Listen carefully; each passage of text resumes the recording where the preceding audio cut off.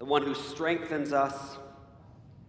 We give you praise and honor and all glory. In the name of Jesus, we pray for all those in our world who are tyrannized and ill-treated. We pray for all those who are persecuted and slain for Christ's sake. Let no trial shake their faith or embitter their hearts, but keep them faithful and true to the end. We also pray for all those who are wronged and oppressed, defrauded or betrayed. Defend them, Lord, in their despair. And Lord, keep them from anger and bitterness. We pray for those who are downcast. We pray for those who have had their hopes shattered, who are hurt and bruised in spirit. We pray, Lord, for those who serve without thanks. Preserve them by your good spirit from a heart of grief. Lord, we pray for those who are friendless and for those who are homeless. We pray for the refugee, for the wanderer, for the prisoner. Lord, have pity on them. Lord, may they be brought into your family so that they become part of a community, and the ultimate community, your community. We pray for all those who have been left behind and forgotten, for those who are afraid. We pray for the defeated, the timid, the brokenhearted. We pray that you befriend them and comfort them and abide with them. Lord, we pray for those who are tempted to destroy themselves, to become enslaved by drink or drugs or other addictions. We pray for those whose feet are caught in a web. We pray, God, that you, through Christ, will break off these chains and set them free. Lord, we pray for all those who are your children, who desire to do your will and yet falter continually. We pray for those with doubtful hearts. We pray for those who struggle after purity. We pray for those who struggle with evil imaginations. Lord, we pray that we will fear the cross and that you will give strength to all, that we will find strength in you to overcome the things that are destroying us. Lord, we pray for the sick and for the fevered. We pray for those worn by disease or stricken by accident. We pray for those who have been deprived of sight or speech or healing or hearing, and we pray for healing upon them. Relieve them from their suffering. Revive them, heal their wounds, and make them whole. And Lord, we pray for the elderly. We pray for those who know that death is drawing near. Lord, sustain them with unclouded faith to the very end. Lord, we pray that you will be with us and raise us from the dead, and that we will be with you for all of eternity.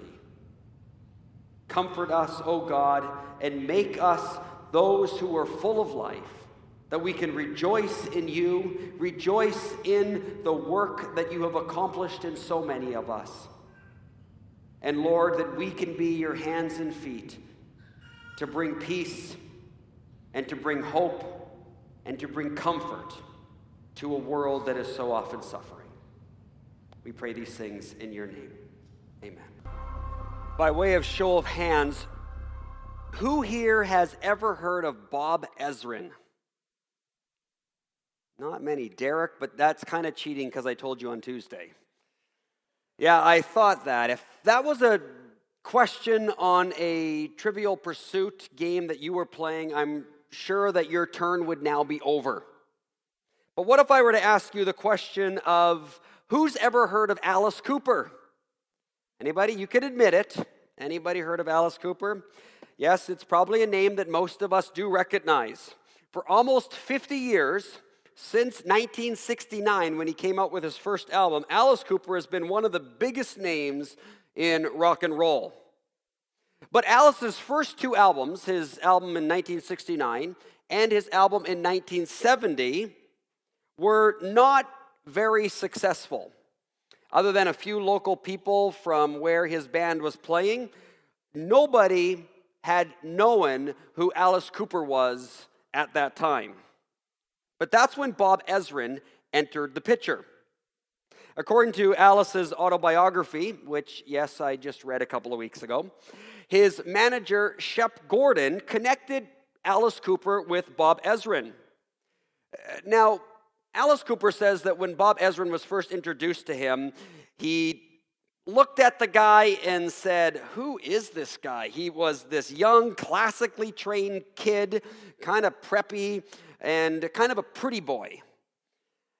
But Ezrin approached Cooper's band and said to them right from the beginning, "We're going to spend the next 7 months in a barn. I've got a barn that we are going to lock ourselves away into, and we're going to work in this barn for 12 hours a day and thrash out material from the time we get up in the morning until the time we can't stand up at night." And then Cooper goes on to say how Ezrin then took the band and started to work with every single player in the band. He fine-tuned the guitar playing of the guitar player. He did the same thing with the drummer. Cooper described how Ezrin then worked with Cooper's vocals to give him a signature sound and a voice. He writes, "He retaught us how to play our instruments. We had to unlearn everything we knew and then relearn it better. We economized our sound. We instituted the right key and tempo changes. We sharpened up the lyrics." And after 7 months of working like this with Bob Ezrin, they released their next album, and Alice Cooper went platinum. Soon, Alice Cooper was one of the biggest rockers in the world. But who's ever heard of Bob Ezrin? Here's another one for you. How many of you have heard of Gerald Butts? Don't see many hands on that one either. There was one hand over there. Unless you follow politics closely, you've probably never heard of Gerald Butts. But here's a question that I hope everyone puts their hand up to. How many of you have heard of Justin Trudeau? Okay, that would be bad if there were hands that didn't go up there. Since 2015, he's become the Prime Minister of Canada. But during Trudeau's run for leadership, Gerald Butts was Justin's campaign manager. After Gerald comes through a town, his job is to make sure that everybody knows who Justin Trudeau is. He wants people to think that Justin Trudeau is the best person on the planet, the most capable person of leading this country. That's the campaign manager's job. If Gerald Butts leaves the town, and after he leaves the town, everybody's talking about how wonderful Gerald Butts is, and that there was some Justin what's-his-name that he was promoting, he's failed his job. He'd probably lose his job if that's what happened. The campaign manager's job is to promote the person that they are trying to help get into office or become the prime minister. Gerald Butts and Bob Ezrin's goal in life was to make someone else shine. They were not trying to make a name for themselves. They were trying to make a name for someone else. They knew that they had done their job well when the crowds flocked to the people they were promoting. Their job was to prepare the way for someone else and then get out of the way. So that at the end, people saw Justin Trudeau and not Gerald Butts. So that after it was all done, people knew about Alice Cooper, not Bob Ezrin. Now, the picture you see on your screen right now is a well-known painting that I have in my office. I was inspired by the theologian Karl Barth to do this because he had the same thing in his study, the same painting there as well. What the painting is a picture of Jesus on the cross with John the Baptist pointing to him. Now, the picture is not meant to be historically accurate. By the time Jesus died on the cross, John the Baptist was already dead. The picture, the painting, is meant to be theologically accurate in the fact that John's ministry John's job was to point people to Jesus. The pointing finger of John was his job. We are to look at the center of the painting. That's what it's all about, Christ and him crucified. If we get distracted and we start looking at John, that finger is to draw us back to the center of the painting. John's ministry was to show the world Christ, to make a name for Jesus. John would have been totally fine if we were to ask, who's ever heard of John the Baptist? If every hand in the room went up when the question was, who's heard of Jesus? Because his job was for Jesus to shine. That's why John said, Jesus must become greater and greater, and I must become less and less. That's my ministry. And so this morning, we want to continue on with where we left off in John last week, from John 1:14, and want to see the ministry of John and what John is doing in pointing us to Jesus. John 1, verse 14, we read this as we have read the last couple of weeks. The Word became human, the Word meaning Jesus, became human. He made his home among us. He was full of unfailing love and faithfulness. We've seen his glory, the glory of the Father's one and only Son. And then we read, John testified about him when he shouted to the crowds, "This is the one I was talking about when I said, someone is coming after me who is far greater than I am, for he existed long before me. From his abundance we have all received one gracious blessing after another. For the law was given through Moses, but God's unfailing love and faithfulness come through Jesus Christ. No one has ever seen God, but the unique one, who is himself God, is near to the Father's heart. He has revealed God to us." As we've talked in the last couple of weeks, the pre-existent Word became human, which means by definition, he became flesh and blood. And the Word became the fulfillment of the Old Testament tabernacle or temple, meaning that in him, in Christ, was the full Shekinah glory, the divine presence of God filled Jesus Christ. He was fully human and he was fully God. All the ways that the tabernacle prepared us for a relationship with God were now fulfilled in Jesus as the true tabernacle. And John the Baptist wants to make sure we get this right. John the Baptist is mentioned 5 times in the first 5 chapters of the Gospel of John, and then he disappears from the scene altogether. And that's done on purpose. John is simply there to prepare the way, to make sure that we start on the right path.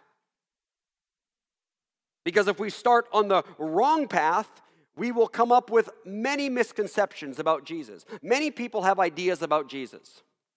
They grab ideas from Jesus from pop culture. They grab ideas from Jesus, maybe from a fringe non-Christian group. They grab ideas from Jesus from some kind of New Age philosophy. So they start right from the beginning with wrong ideas about Jesus.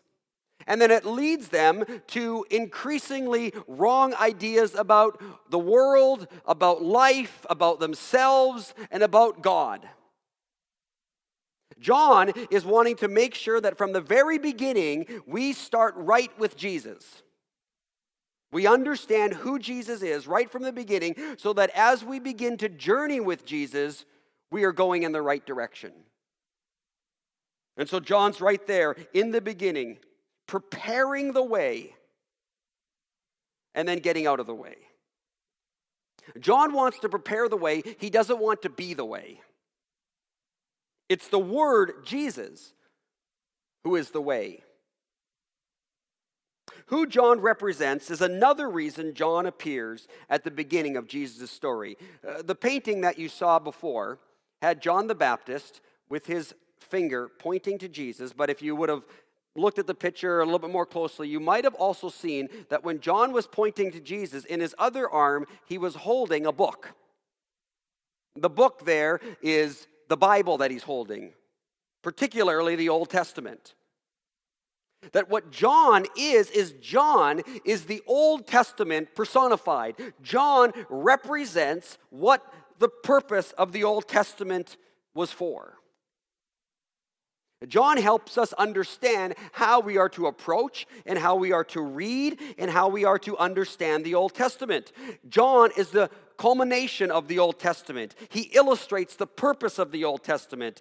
The Old Testament is summed up in the pointing finger of John to Jesus. John came to prepare the way for Christ, just like the whole Old Testament story is there to prepare the way for Christ. John came to point us to Jesus, just as the Old Testament is there to point us to Jesus. The people, the covenant, the temple, the sacrifices, the priesthood, the kings, everything in the story is pointing to Jesus. John came to decrease so that Christ could increase, just as the Old Testament begins to decrease in light of Christ. As Christians, this means that we read the Old Testament through the theological grid of John's pointing finger. It's all about Jesus. The Old Testament stories are not meant to be morality tales, written down trying to teach us leadership skills on how to start a small business, written down to be used as some kind of parenting manual.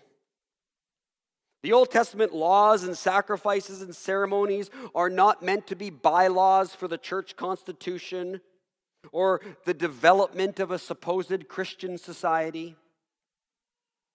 The stories and the laws and the sacrifices and the ceremonies and the people are there to point us to Jesus.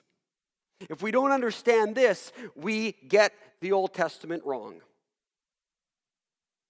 And we use it and make it do many things it was not meant to do. As great as the Old Testament is, as great as John the Baptist is, Jesus is greater. In his role as the Old Testament, John the Baptist said, "Someone is coming after me who is far greater than I am, for he existed long before me." Almost sounds like John's speaking in riddles there. What is John saying? John is saying that in Jesus' humanity, Jesus was born 6 months after John was born. In Jesus' humanity, Jesus came after John. Just like in his humanity, Jesus came after the Old Testament. Someone is coming after me. Yet, he says, this Jesus is far greater than me and far greater than the Old Testament. Why? Because in his divinity, Jesus predates John. He predates the Old Testament. In fact, he predates all of creation. The Word, Jesus, existed long before John. As we read from the very first words in the Gospel of John, in the beginning, the Word already existed, and nothing was created except through him. In his humanity, he comes after me. But in his deity, he precedes me and is far greater than I. He is the one who not only the Old Testament was pointing to, but he is the one that was there before the beginning of the Old Testament. He was the author of the story. He was the one that the story was pointing to, and he was the one that prepared and wrote the story that pointed to him.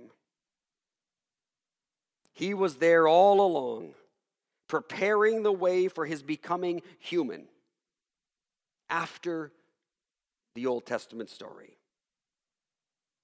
His coming was not meant to simply rescue creation, but his coming was to make even his original creation better.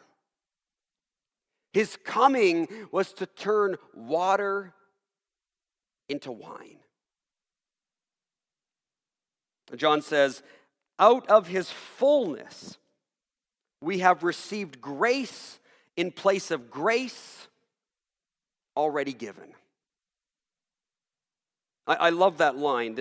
We've received grace upon grace. I mean, what does it even mean to receive grace upon grace? Well, the words there are meant to be not dissected, but they're meant to overwhelm us.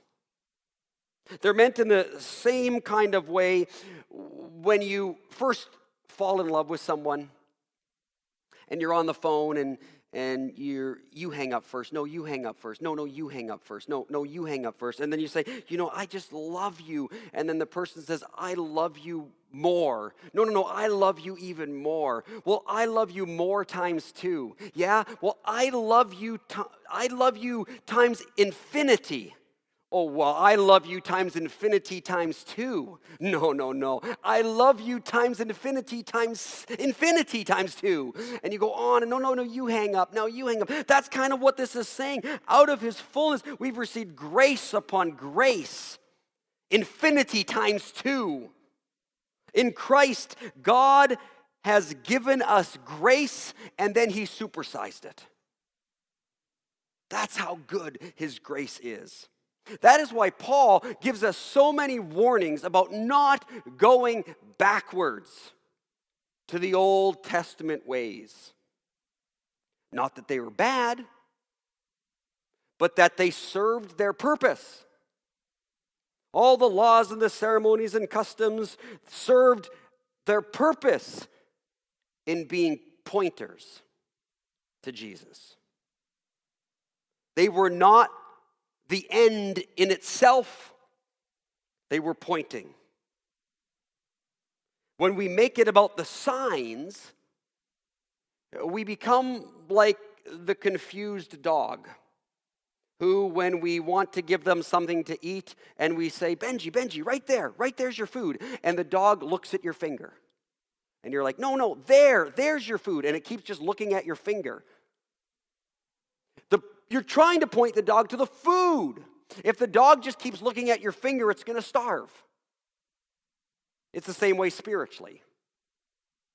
We are to look to where the Old Testament, to where John the Baptist, to where the finger is pointing, where the true spiritual food is, to Jesus. As I mentioned earlier, Jesus came not only to rescue his creation, but he came to make it better. He came to help us grow up, not merely save us. And sometimes we forget this in the church. That God's plan was not simply to save us, to go back to the original Adam and Eve in the Garden of Eden. Yes, Adam and Eve in the Garden of Eden were innocent, but they were also immature. God's plan right from the beginning was not that was the full state, but that they would grow up into the things of God. From the beginning of his creation of humanity, God's plan was to grow Adam and Eve into maturity, which in their innocent state they had not yet reached. They were still like children.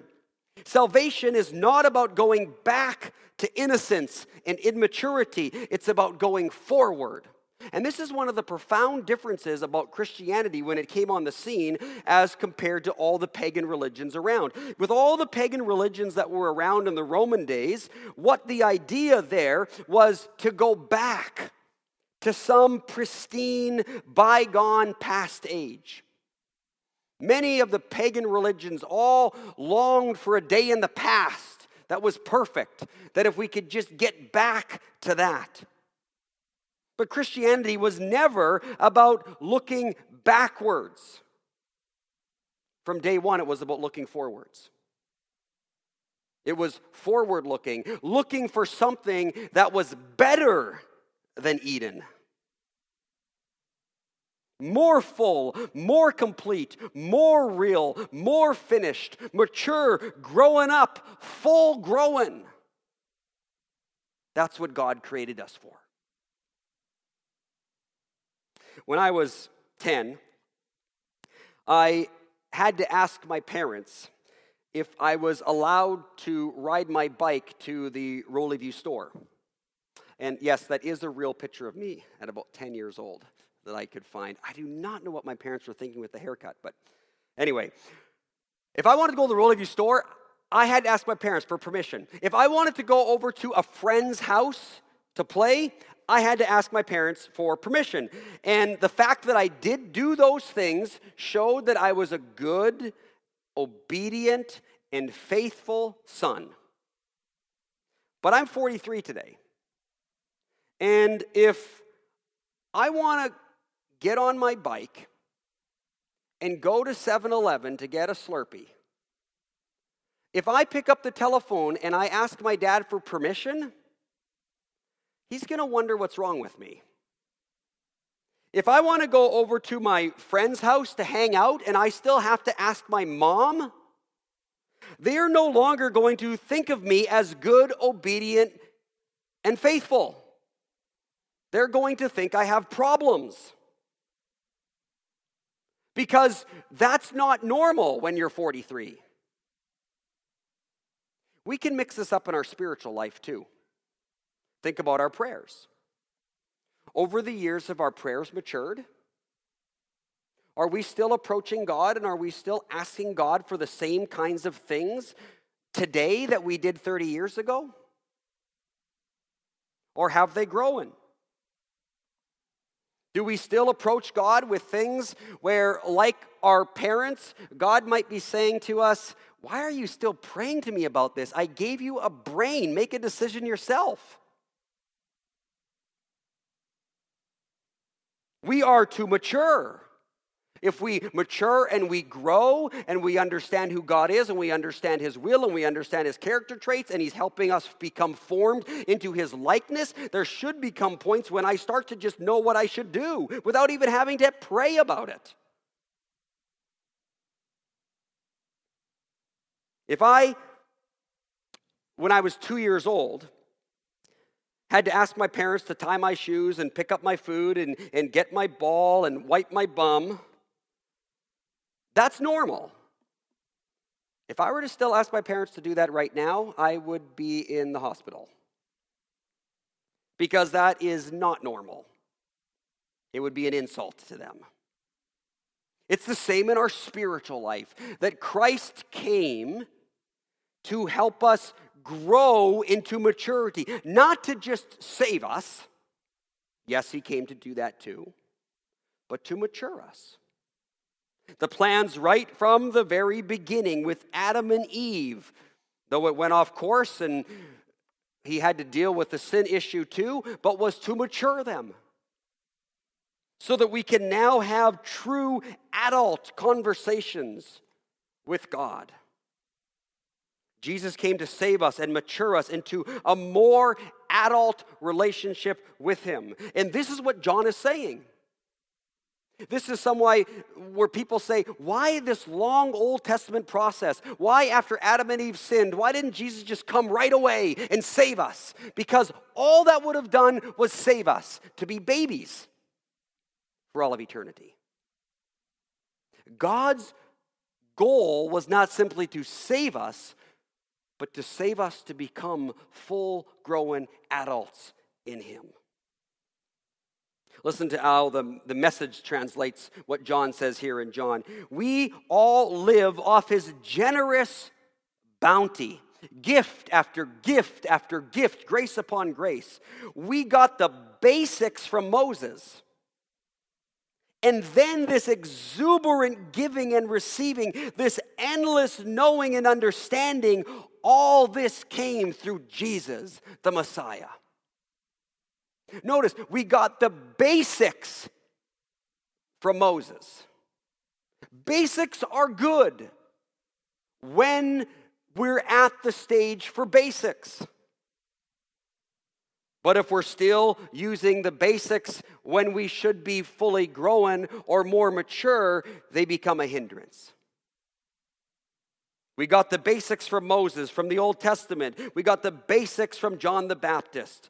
But now the basics have served its purpose so that we can go on to do greater things.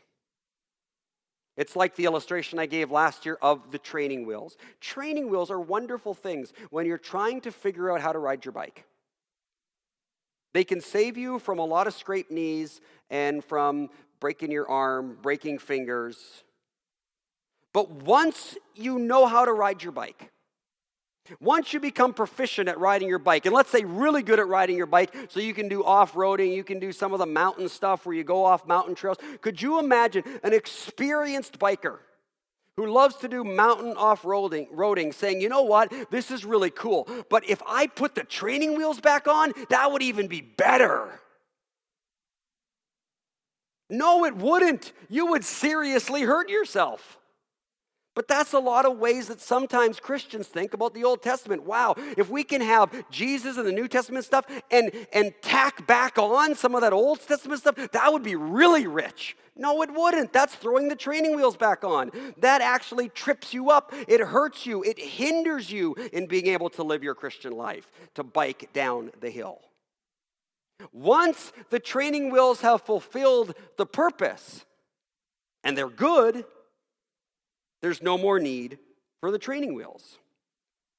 The law was given through Moses, what John the Baptist represents, but those were basics. But God's unfailing love and faithfulness came through Jesus Christ, and that's so much better. As Christians and as we mature, we now no longer live by law, because law is restrictive. Law is for children.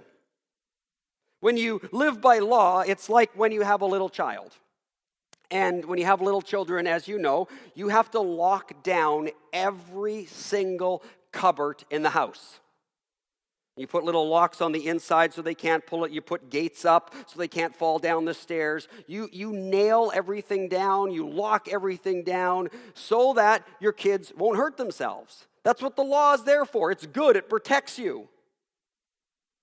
But when you mature, when you grow older in the faith, you no longer live by law, but you live by love.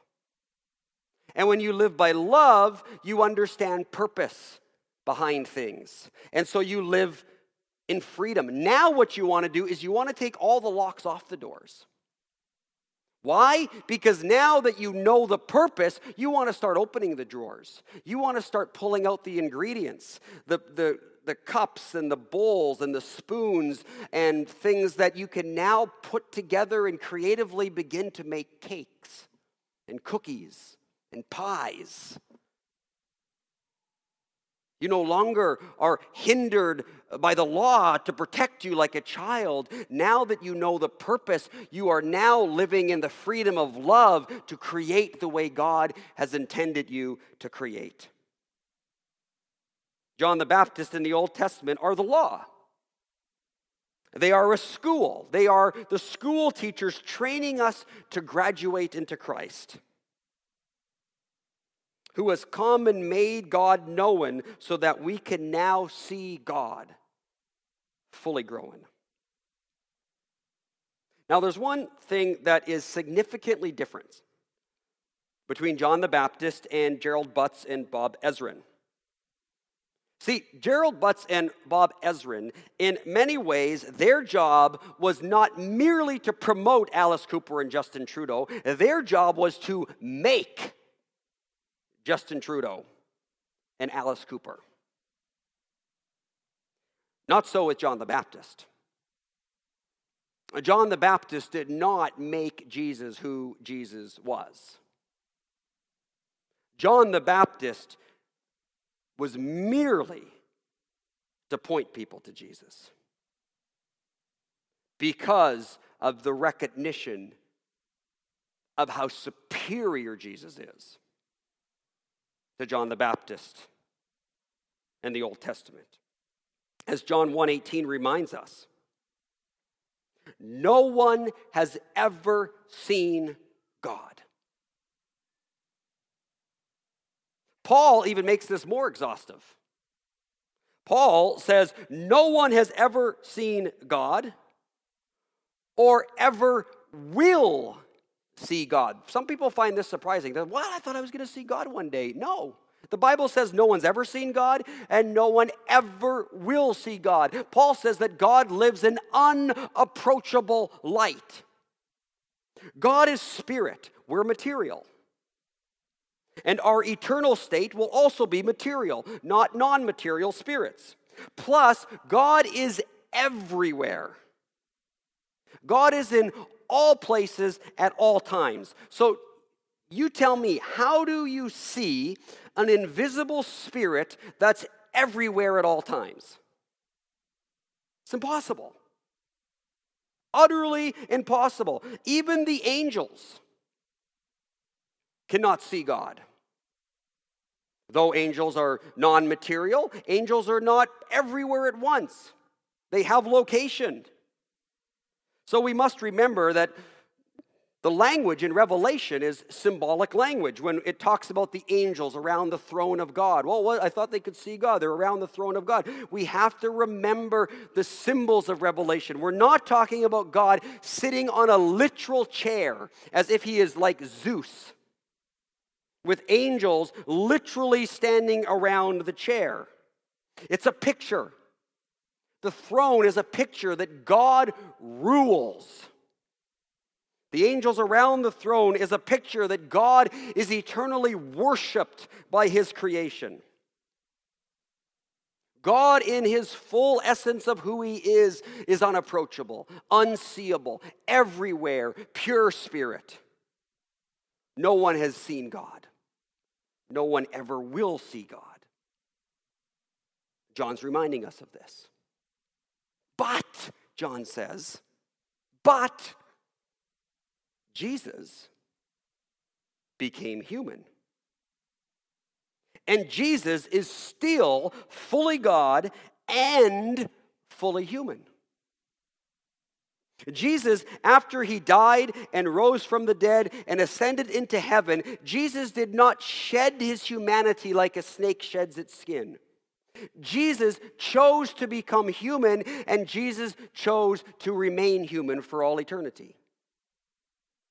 Jesus always will be the divine human one.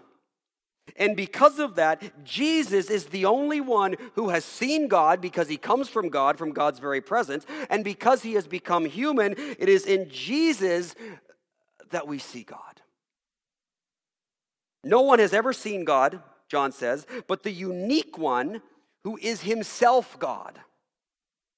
Or as the NIV puts it, no one has ever seen God but the one and only Son who is himself God. And yet this unique one, this one and only Son, Jesus, is himself God and is in the closest relationship with the Father. And yet, the verse ends by saying, and yet Jesus has revealed God to us. We see God when we see Jesus. Jesus is the face of God. Jesus is whom we will see. Jesus is the one that we will stand before, and Jesus is who we will see in Jesus' humanity. As Jesus' humanity is the face of God that we can see. By becoming human, meaning flesh and blood, Jesus became the face of God for those to see. Jesus is the person of God we can see. And because he has chosen to remain human, which means Jesus has a body, which we can see, we can touch, we can feel. He is the person of God that we will see on the day that we rise from our graves and stand before God. No one has ever seen God or ever will see God, but we will see God in the humanity he has chosen to become in the person of Jesus Christ. These first number of verses, the first 20 verses or so in John, so much hold the tension of Jesus as fully God and fully human. Even within each verse, you see both there. He is fully human and he is fully God. It's no wonder John the Baptist pointed to him, because to point to anyone else is blasphemous. Only the fully God one is the one to point to, because no one else stands for and is the things that Jesus is. John the Baptist did not create Jesus any more than the Old Testament created Jesus. John the Baptist merely pointed to Jesus, just as the Old Testament pointed to Jesus as the ultimate one, the one whom all creation is moving towards. Jesus, in fact, is the one who created John the Baptist. Jesus is the one who wrote the story of the Old Testament. Jesus is the author behind it all. That's why they point to him. That's why John said, someone is coming after me, yes, chronologically, in his humanity, but he is far greater than I am. Because in his deity, he existed long before me. This someone is none other than God himself, who in Jesus became fully human, so that again in Jesus we too could grow up and become fully human and walk with the God we can now see in Jesus.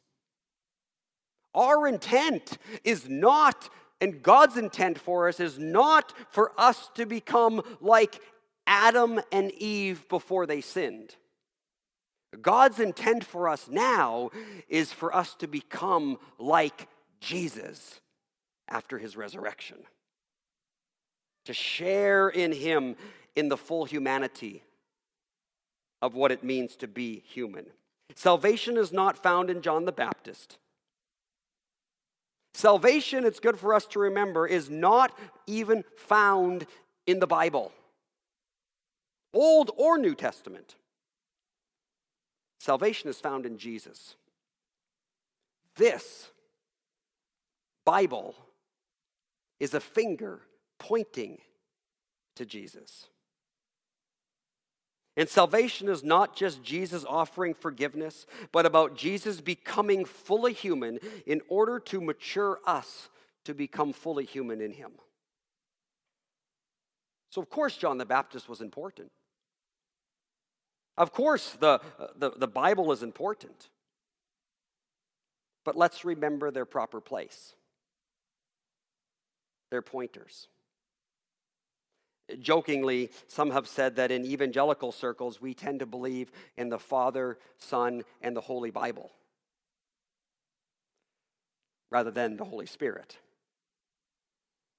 The Bible is not deity.